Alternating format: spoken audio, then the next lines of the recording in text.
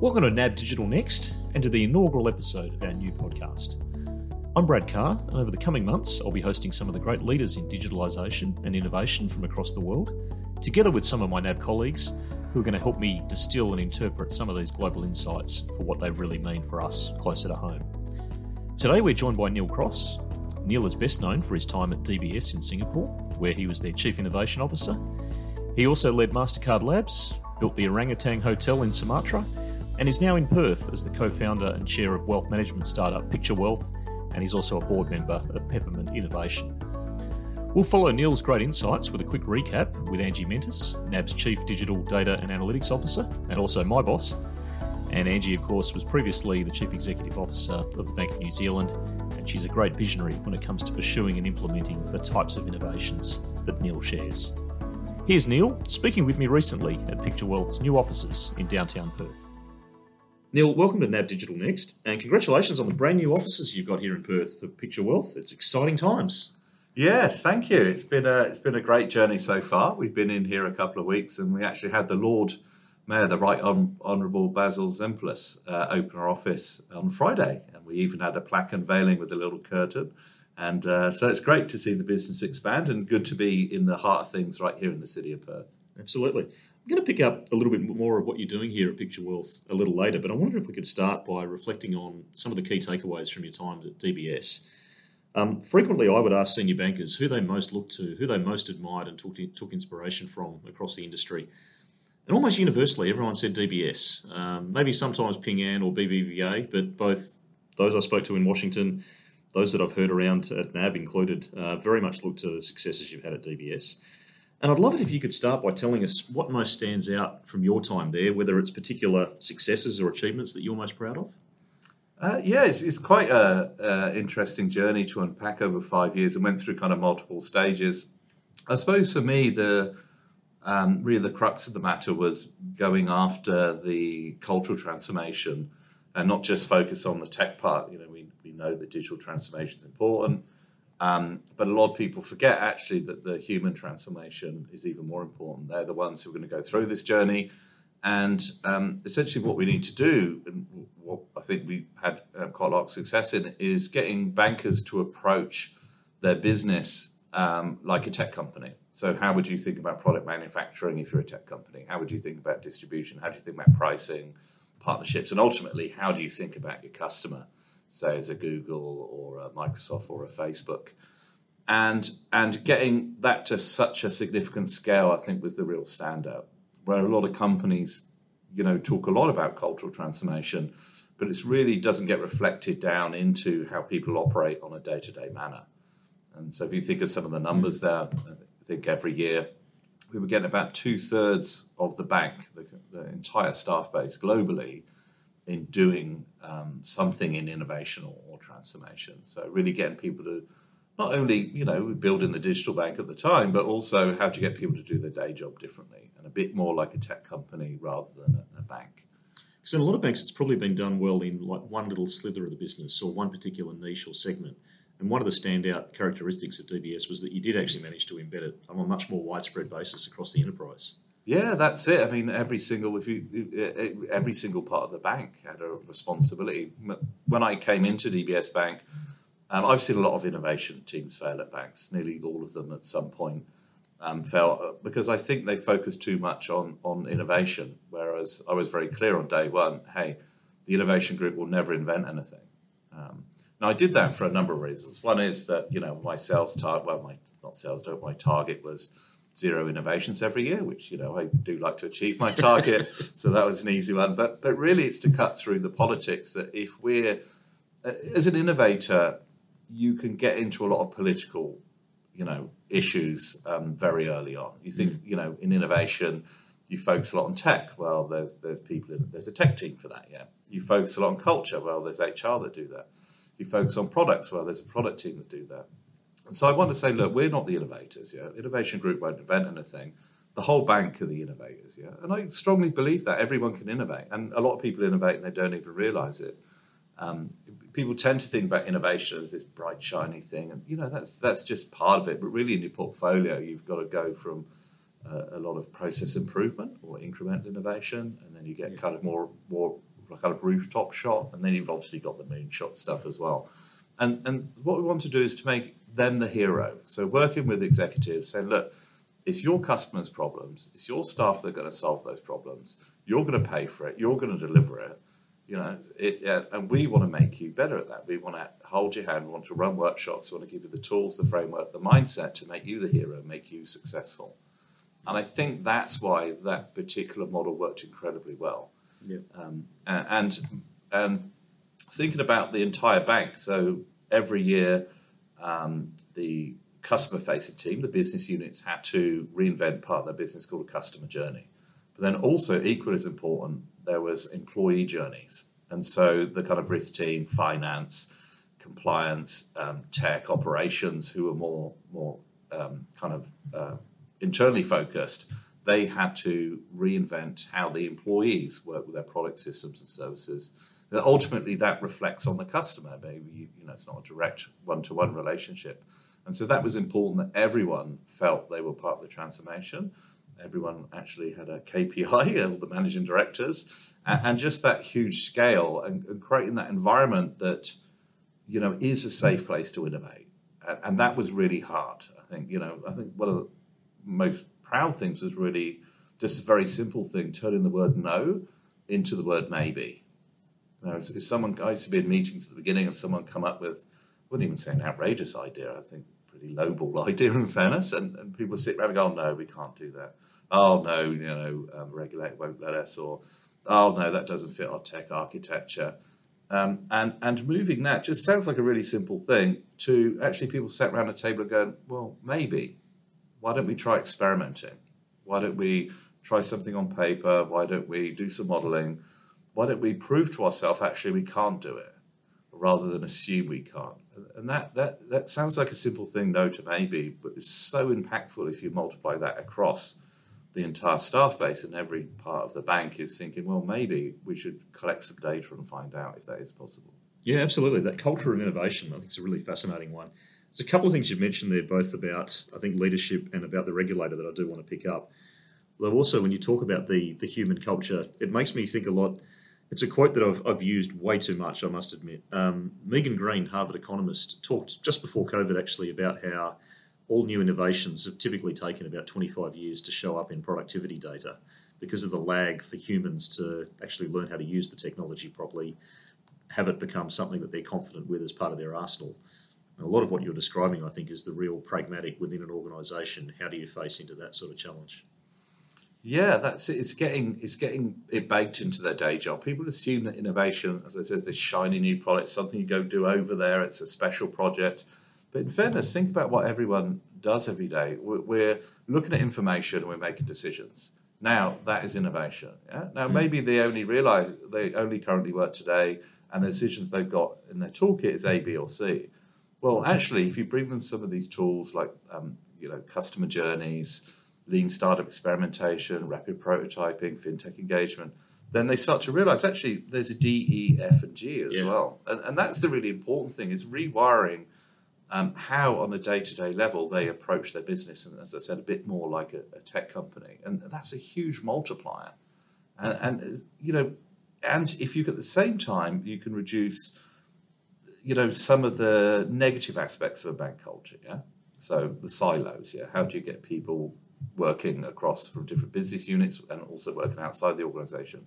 How do you get people a bit less risk averse? That doesn't mean you break rules, but maybe being a bit more ambitious and experimental. Then you have to break down a lot of the hierarchies, and we saw a lot in Asia micromanagement, which will kill any innovation straight away. Yeah. So how do you work with leaders for them to create this kind of safe place where people can try and experiment? I remember one year we worked with Piyush to change the award structure. We actually had an award which was the biggest experiment failure. And that was messaging to the whole bank, look, it's okay to try something and be ambitious and to fail. And actually, we're going to start to celebrate it. And that was a big kind of mindset shift. If you do that enough and you have the messaging from the top of the organization coming down, at the same time, at the bottom of the organization, you're pushing up, you're getting them to use these new kind of tools of the startup and the tech world. And then where they meet in the middle, you have to align the middle management and start breaking down those silos. you really can do the amazing inside an organisation. I think it was really significant. You had very strong stakeholder support from the top, as you mentioned, with Piyush Gupta, the CEO, and probably one of the most innovative and visionary CEOs. And obviously, you and others that were then able to help translate and connect that through the organisation. And it's a really important point that you need to have that support from the CEO, but that's not sufficient. You need to have a team of leaders that are able to help drive and promote that, which I think is a great example. Yeah. I mean, you need top down, bottoms up, and side to side. Yeah. You know, what I tend to be very good at is immediately selling up, and I call it access to power.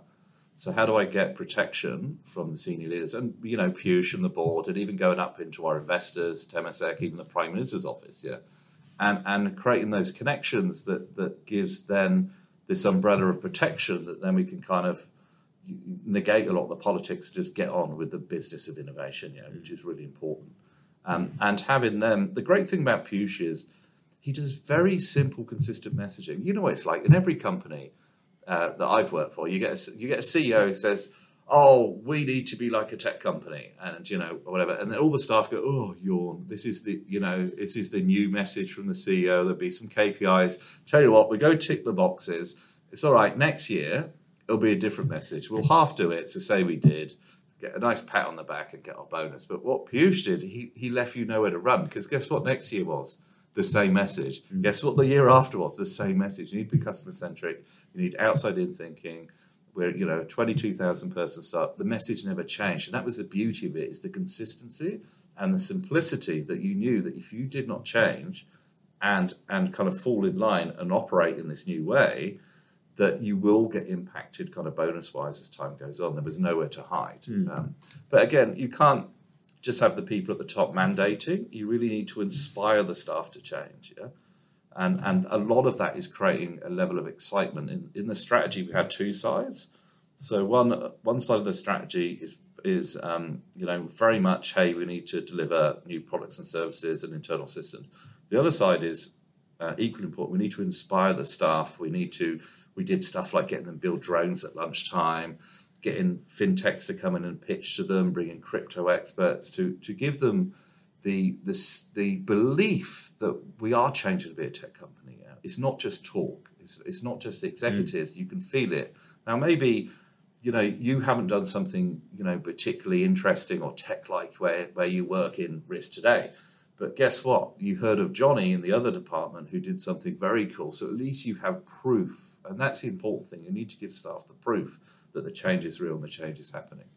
Singapore government. And if I cast my mind back, you made a great comment at the IIF Digital Finance Symposium in Brussels in 2018, I think it was, where you talked about how often within banks we cite the regulator as being a barrier to our innovation agenda or to doing things differently or building that failure and experimental culture.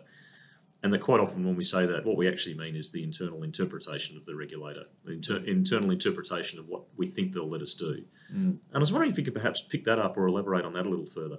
Yeah, so it's at its base, and it's perfectly natural. I do it as well. We tend to limit ourselves.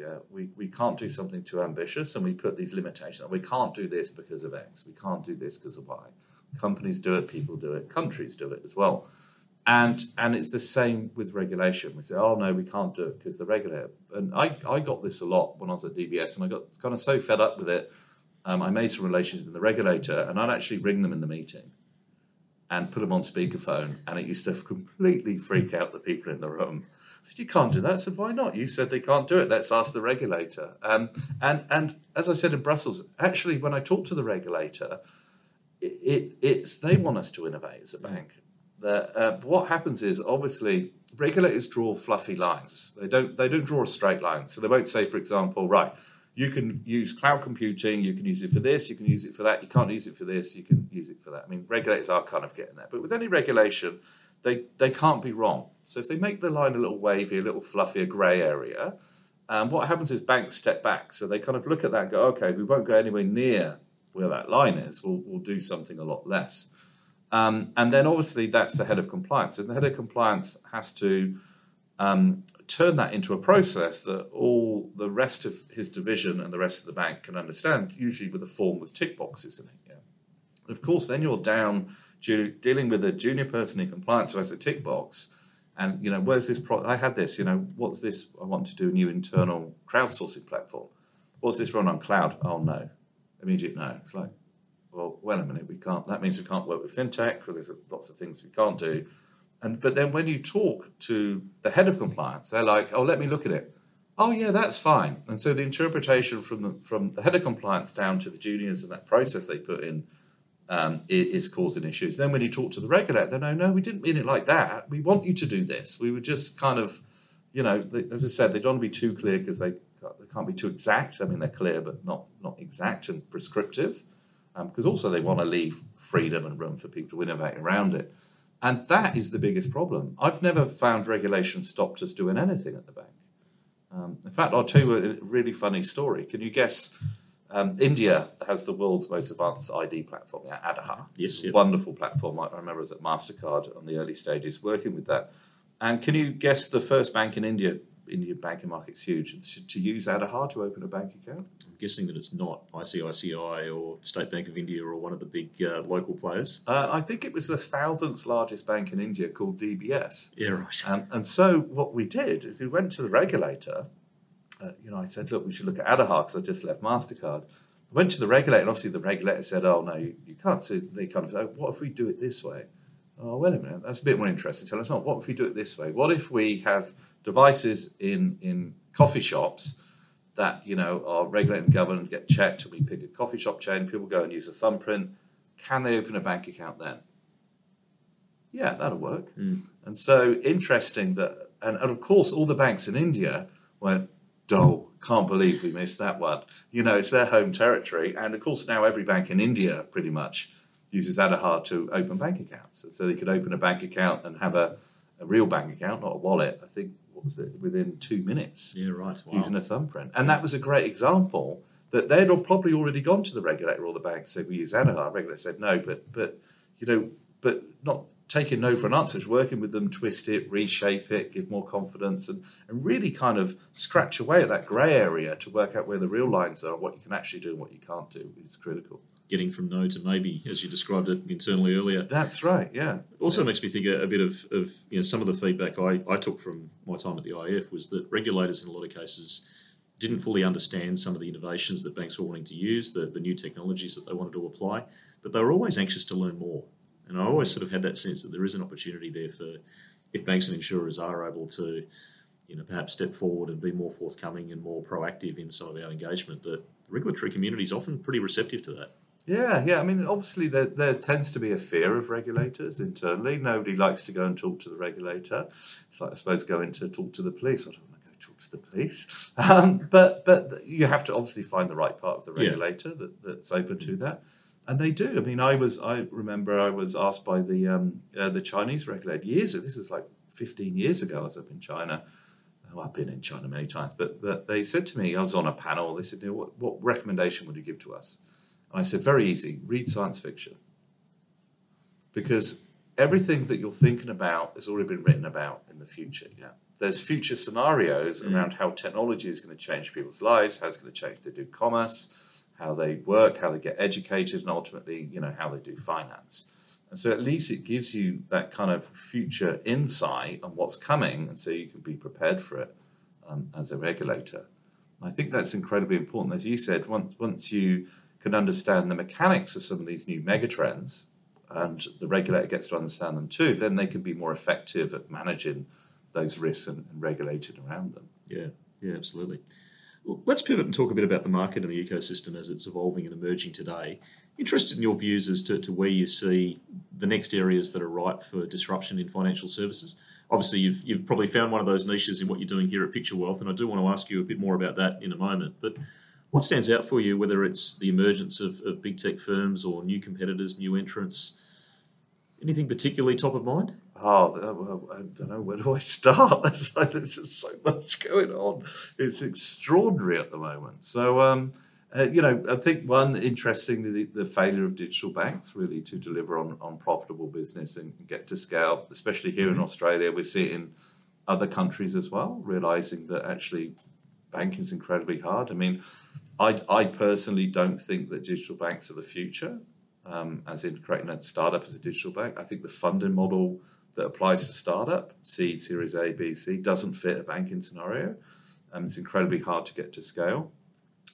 Secondly, I think the future of finance is more people taking vertical slices out of going after the high value areas. Obviously, in Australia, we're looking at wealth, the insurance space, for example, and really being good at that and having less regulatory burden and less operational cost and less, not having a core banking platform, for example, is a huge advantage. But if you look at the early digital banks in the UK, the really successful ones, they never started as a bank. They started as a prepaid card and an app, and they got to huge scale. Then they put in the banking infrastructure. And so starting as a bank from day one, I think, is really hard. There's been some successes, but there's been more kind of failures in that space. I think interestingly that can you guess the biggest bank in Southeast Asia at the moment, as in amount of customers? I probably would have guessed DBS, but by market cap, I think they're the biggest company in Southeast Asia. No, it's a taxi company called Grab. Grab, And so suddenly we're in a world which you wouldn't even thought 5 years ago. And, their model was quite clear. They have a huge amount of client connected. There's a credit card that people pay for to book their cabs. So what they did literally in one update and overnight, they went from 0 bank accounts, I think, to about 30 million because they turned all those cards into bank accounts. Yeah. So next time the app downloaded, you had a bank account automatically. And then they started selling wealth projects and insurance and savings plans and through there as well. So I think I'm not a huge fan of super app. I don't think that's the way forward. But the interesting thing, anyone who's got a huge client base can now move into finance. Yeah, the regulations got simpler. The technology's got simpler. You've got banking as a service. There's lots of fintechs and partnerships that you can have. And we're seeing that on the consumer side, that people with a lot of eyeballs are looking at turning to banks. We've even seen airlines doing the same thing. But what you're seeing on the corporate side is quite different. Corporates are trying to solve their own problems in finance. So a big corporate, a conglomerate, has a lot of interesting bespoke needs that they have from a bank. Supply chain finance, for example. They're looking at other ways to solve that problem by becoming a little bit of a bank themselves. So that's quite a new trend, I'm seeing. And a lot of those, I guess, have had sophisticated internal treasury functions for some time, but they've got a lot of the financial capability if they can pair with the right technology accompaniment, I guess. Yeah, that's it. And a lot of them actually got their own money as well. So it's like, I remember we had a huge conglomerate come to us at DBS and said, look, if I just give you all the money, I need to do my supply chain financing. If I just give you all the money, and I'll put all the money in it, can you just lend me your tech and regulation? Because you are unable to configure your systems to a thing that we require. And that was really interesting, that they want to supply the money for the lending to the supply chain. They just need the tech and the operations and the regulation. So in the future, anyone can be a bank. Now, that's kind of one trend we're seeing. So if you've got lots of, in the consumer space, you can do consumer banking. If you've got in the corporates, they're kind of solving their own problems and trying to get to solve their own problems in banking. And then we're seeing this massive collision that's going to happen between decentralized finance and fintech. And we're starting to see a lot of people leaving fintech and joining decentralized finance. Obviously, we've been through the NFT spike. It should have been called ICO. We're in the same thing there. I think we're over the NFT now, and people realizing that maybe that isn't the future of that industry. And we're seeing a lot of talk around something I called Make It Worse, which some people call metaverse. And so what we're seeing in metaverse is actually making experience worse. So you want to have a nice coffee chat, and have a business meeting? No. You need to sit at home and put on VR goggles and walk around. You want to do 3 clicks on a banking app to do a payment? No. Put your VR goggles on, walk into a branch and queue up. And so interestingly, I think there's a big kind of rat hole in that thing. But anyway, and we'll see that play out and it'll simplify. But the important thing behind that is actually a lot of the mechanics around decentralized autonomous organizations and DeFi, I think, really starting to get some interesting traction now, obviously based on the blockchain. But where does that leave fintech?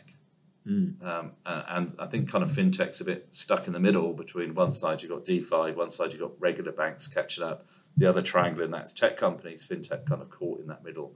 Yeah, that makes sense. And I think your point about Grab is a great example of I'll probably link it more to the tech company part of that prism that you described there, but the banking as a service, embedded finance, platformization, call it what you like, and I think each of those terms probably overlap. But this sense of being able to provide connectivity across different walks of life, different sectoral boundaries, and giving the consumer that single point of access to multiple needs is probably the direction that we're going to see, greater consolidation in.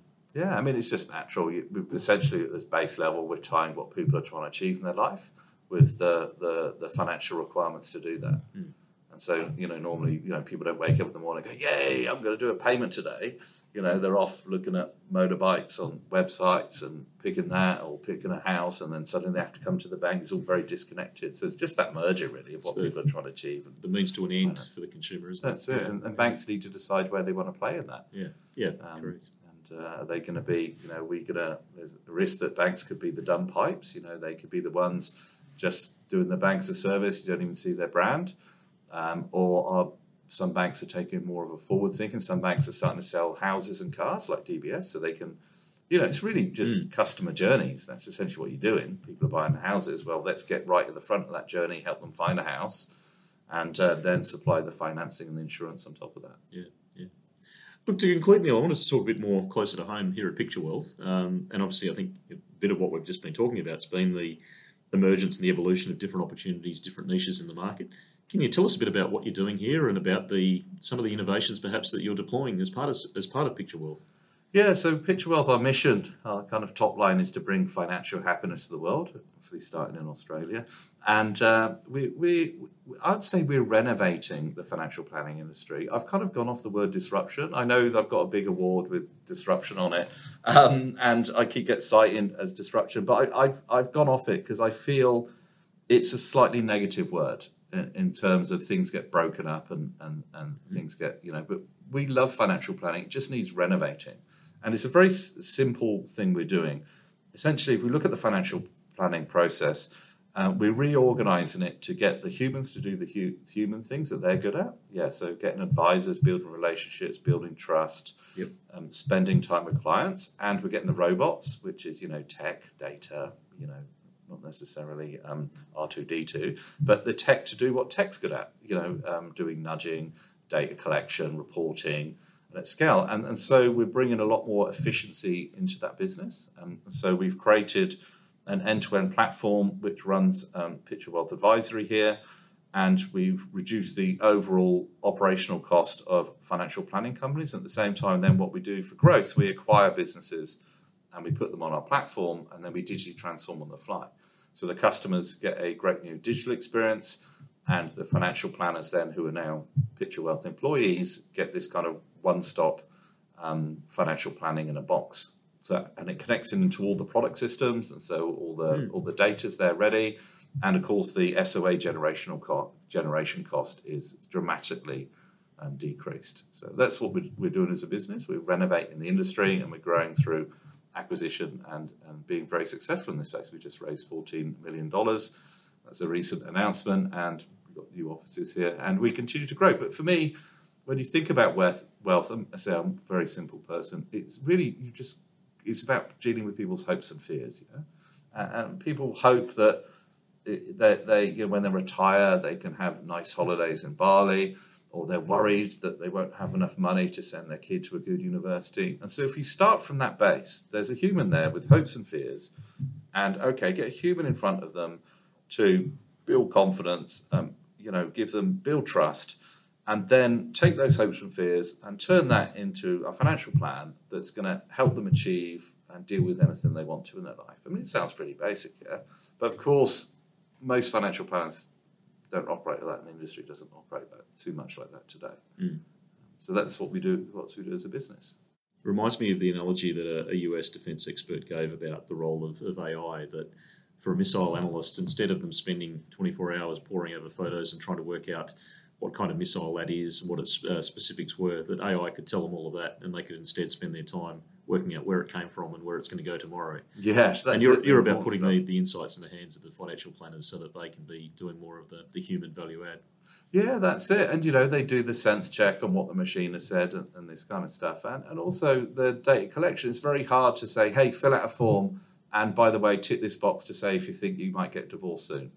No one's going to do that, yeah. But if you sit and have a coffee with someone, you chat about their life, is this a concern for you, all this kind of stuff, a human's a great data collector. At the same time, our software, Picture Planner, is backed onto our license. And so it's got the guardrails and the process that is really hard to kind of get financial planning wrong using our technology.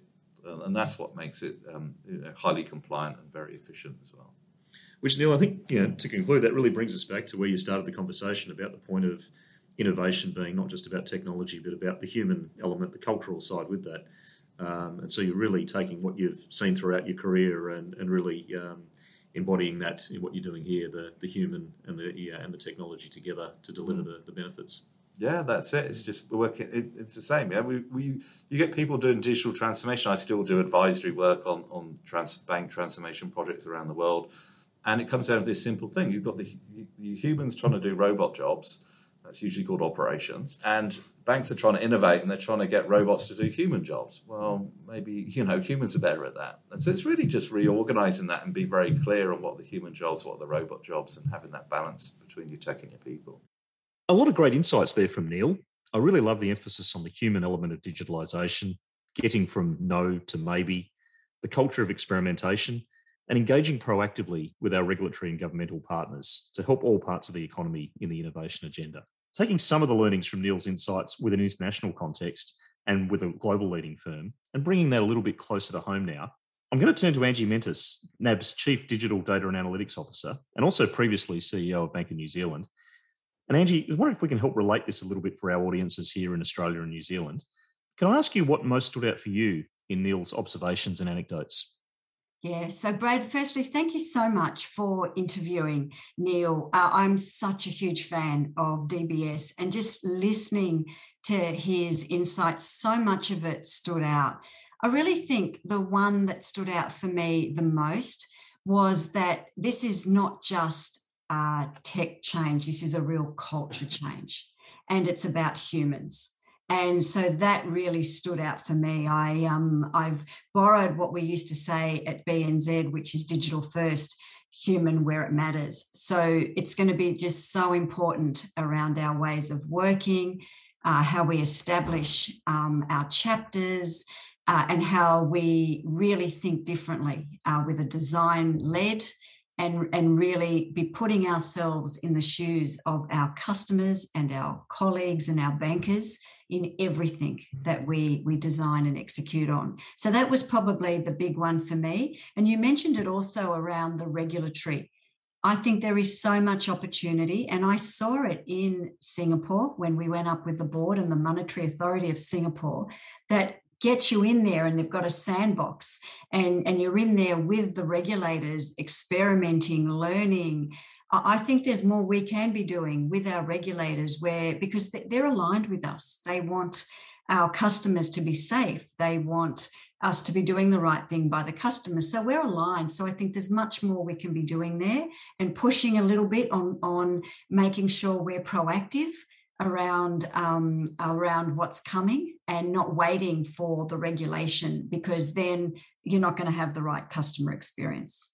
The other point that I really liked from Neil was about the culture of experimentation, and that example he gave of where the CEO, Piyush Gupta, had put in place an award for biggest failure in a very positive sense, that they're really trying to encourage that culture of experimentation.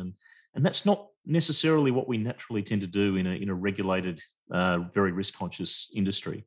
And I was wondering if you had any thoughts or reactions on his comment on that one. I'm right on the same page, and I think we have to embrace a culture of experimentation. We have to test and learn the way we work, the way we're looking at what is important to customers, even, the design, the recent design expos, and the way we, bring others in the organisation to be solving problems together, and really doing that in a real experimentation and learning, because that curiosity is going to help us be much more innovative and actually help us to, again, design for the customer, design for the colleague. So let's make sure that these learnings that we start to hear, that we embrace. And I know in places in the organisation where we're doing that well, how do we make that best practice? Well, Angie, thank you. It's been a great discussion with Neal, and great to have your insights with that. And we look forward to doing a lot more here on NAB Digital Next. And as we look ahead, we're next going to speak with Kitty Parry. Kitty is the CEO of Deepview, a startup operating across the UK and the US and working with a number of the big global investment banks. And she's been looking both at things like social media and IT security, as well as some of the surveillance technologies used across the market's businesses. So stay tuned. See us next month and we'll hear more about that. Thank you. Thank you.